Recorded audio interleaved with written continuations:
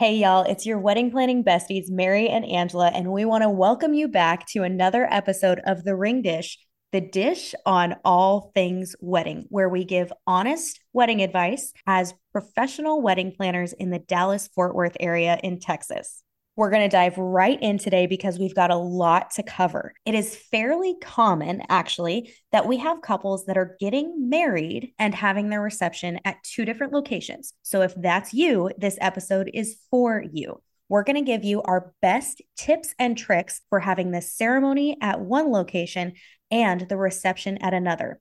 Now, we don't just mean two different locations on the same property, we mean completely different properties. So that, for example, could look like a church ceremony and then a reception venue. First things first, we're going to, above all, recommend that if this applies to you, if you are getting married at a separate location than your reception, we always recommend professional wedding day timeline help. But in this case, it is absolutely imperative. We would be happy to help you set up your wedding day timeline, and you can schedule that through the link in our show notes. Throughout this episode, we are going to have some questions for you to consider, and your answers to those questions are going to determine the entire timeline and flow of your day. So this episode is a great starting point, but we absolutely, again, recommend sitting down with a professional, whether that's us or your coordinator, to discuss how your answers to these questions will change the flow of your day. Let's dive in. Okay, first things first, we are going to talk transportation. You've got to figure out one, where are you starting? Two, are you going to the reception venue before your church ceremony? Or are you going straight to your ceremony location after getting ready? You have to think about not only your transportation, but your bridal party's transportation as well. Most couples will do a first look at their reception venue or at their ceremony location if they're doing a first look. So that means our guys and gals should not be riding together. Yeah, that's a good point. So, like, even if you are doing a first look, you're probably not doing it until you get there. So, you have to arrange separate transportation for, at the very least, the bride and groom. And also, I want to add in your getting ready location. So, on your wedding day, you can have a handful of venues that you will be at that day. Are you getting ready at a hotel or a friend's house, then going to your ceremony location, then going to your reception location? Are you getting ready at your reception location, going to your ceremony location, and then back to your reception location? Does your ceremony location have a getting ready room where you're getting ready there and then you're going to your reception location? There are all these questions that will dictate what type of transportation you need and when.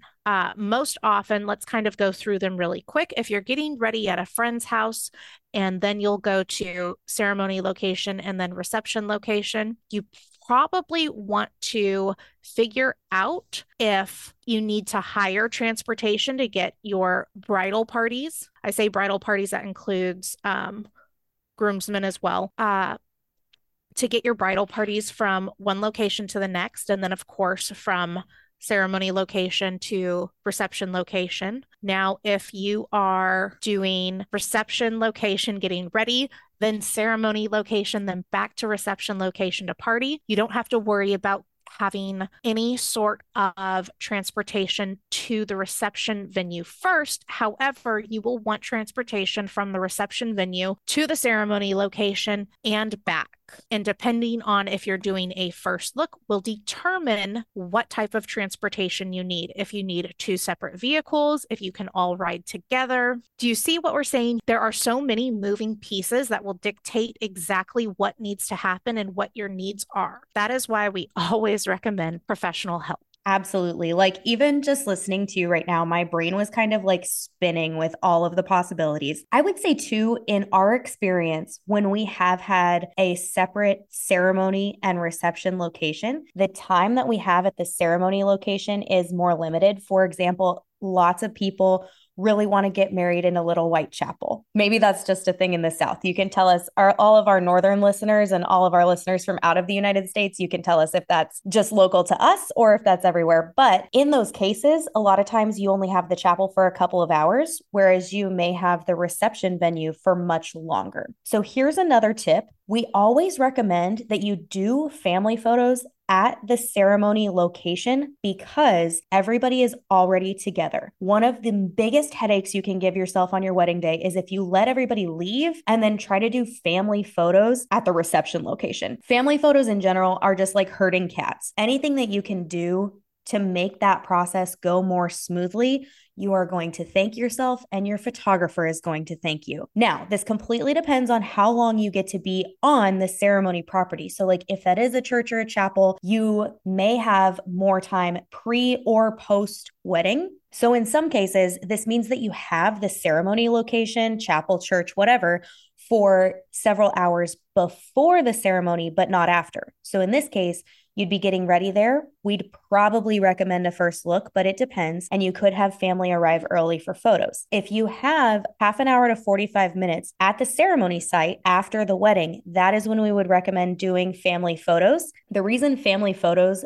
prior to the ceremony are never our first choice, or at least extended family photos, is because you can rarely guarantee that everyone will show up on time with enough time for photos. Guess what? I'm about to sound like a broken record, but we go over this in detail during our timeline call. And not only that, we actually have a document and graphics to make sure that your day goes smoothly throughout the entire thing, but specifically when it comes to family photos. So one of the documents that we send you after the timeline call is a photography shot list. Honestly, it's one of my favorite things we do with any of our clients because family photos are pure and total chaos without the right preparation. Weddings are pure and total chaos without the right preparation. That is the truth. So, y'all, it's not just an hour-long call where we go through your timeline. We go through all your final details. We make sure you are not missing a thing on your wedding day. And we provide you with all of these different documents. All of these little details may seem small now, but 2 days after your event, 2 months after your event are going to be really big things if you didn't do the pre-work prior. And our documents just make it a little bit easier for you to do that. All right, back to tips for a separate ceremony and reception venue. We're going to end it again with logistics. So if we have a ceremony location, what do we normally have at ceremony locations besides for people? We have florals, decor, guest books, family heirlooms, possible items for communion or any other sort of religious ceremony. It is important to think about if these items are needed at the reception location, who is in charge of getting it there, and how will it get there? So florals, usually if you have large floral pieces, you can hire your florist to move them. Very easy. Decor, well, that kind of depends on the decor you have. Is it just a welcome sign?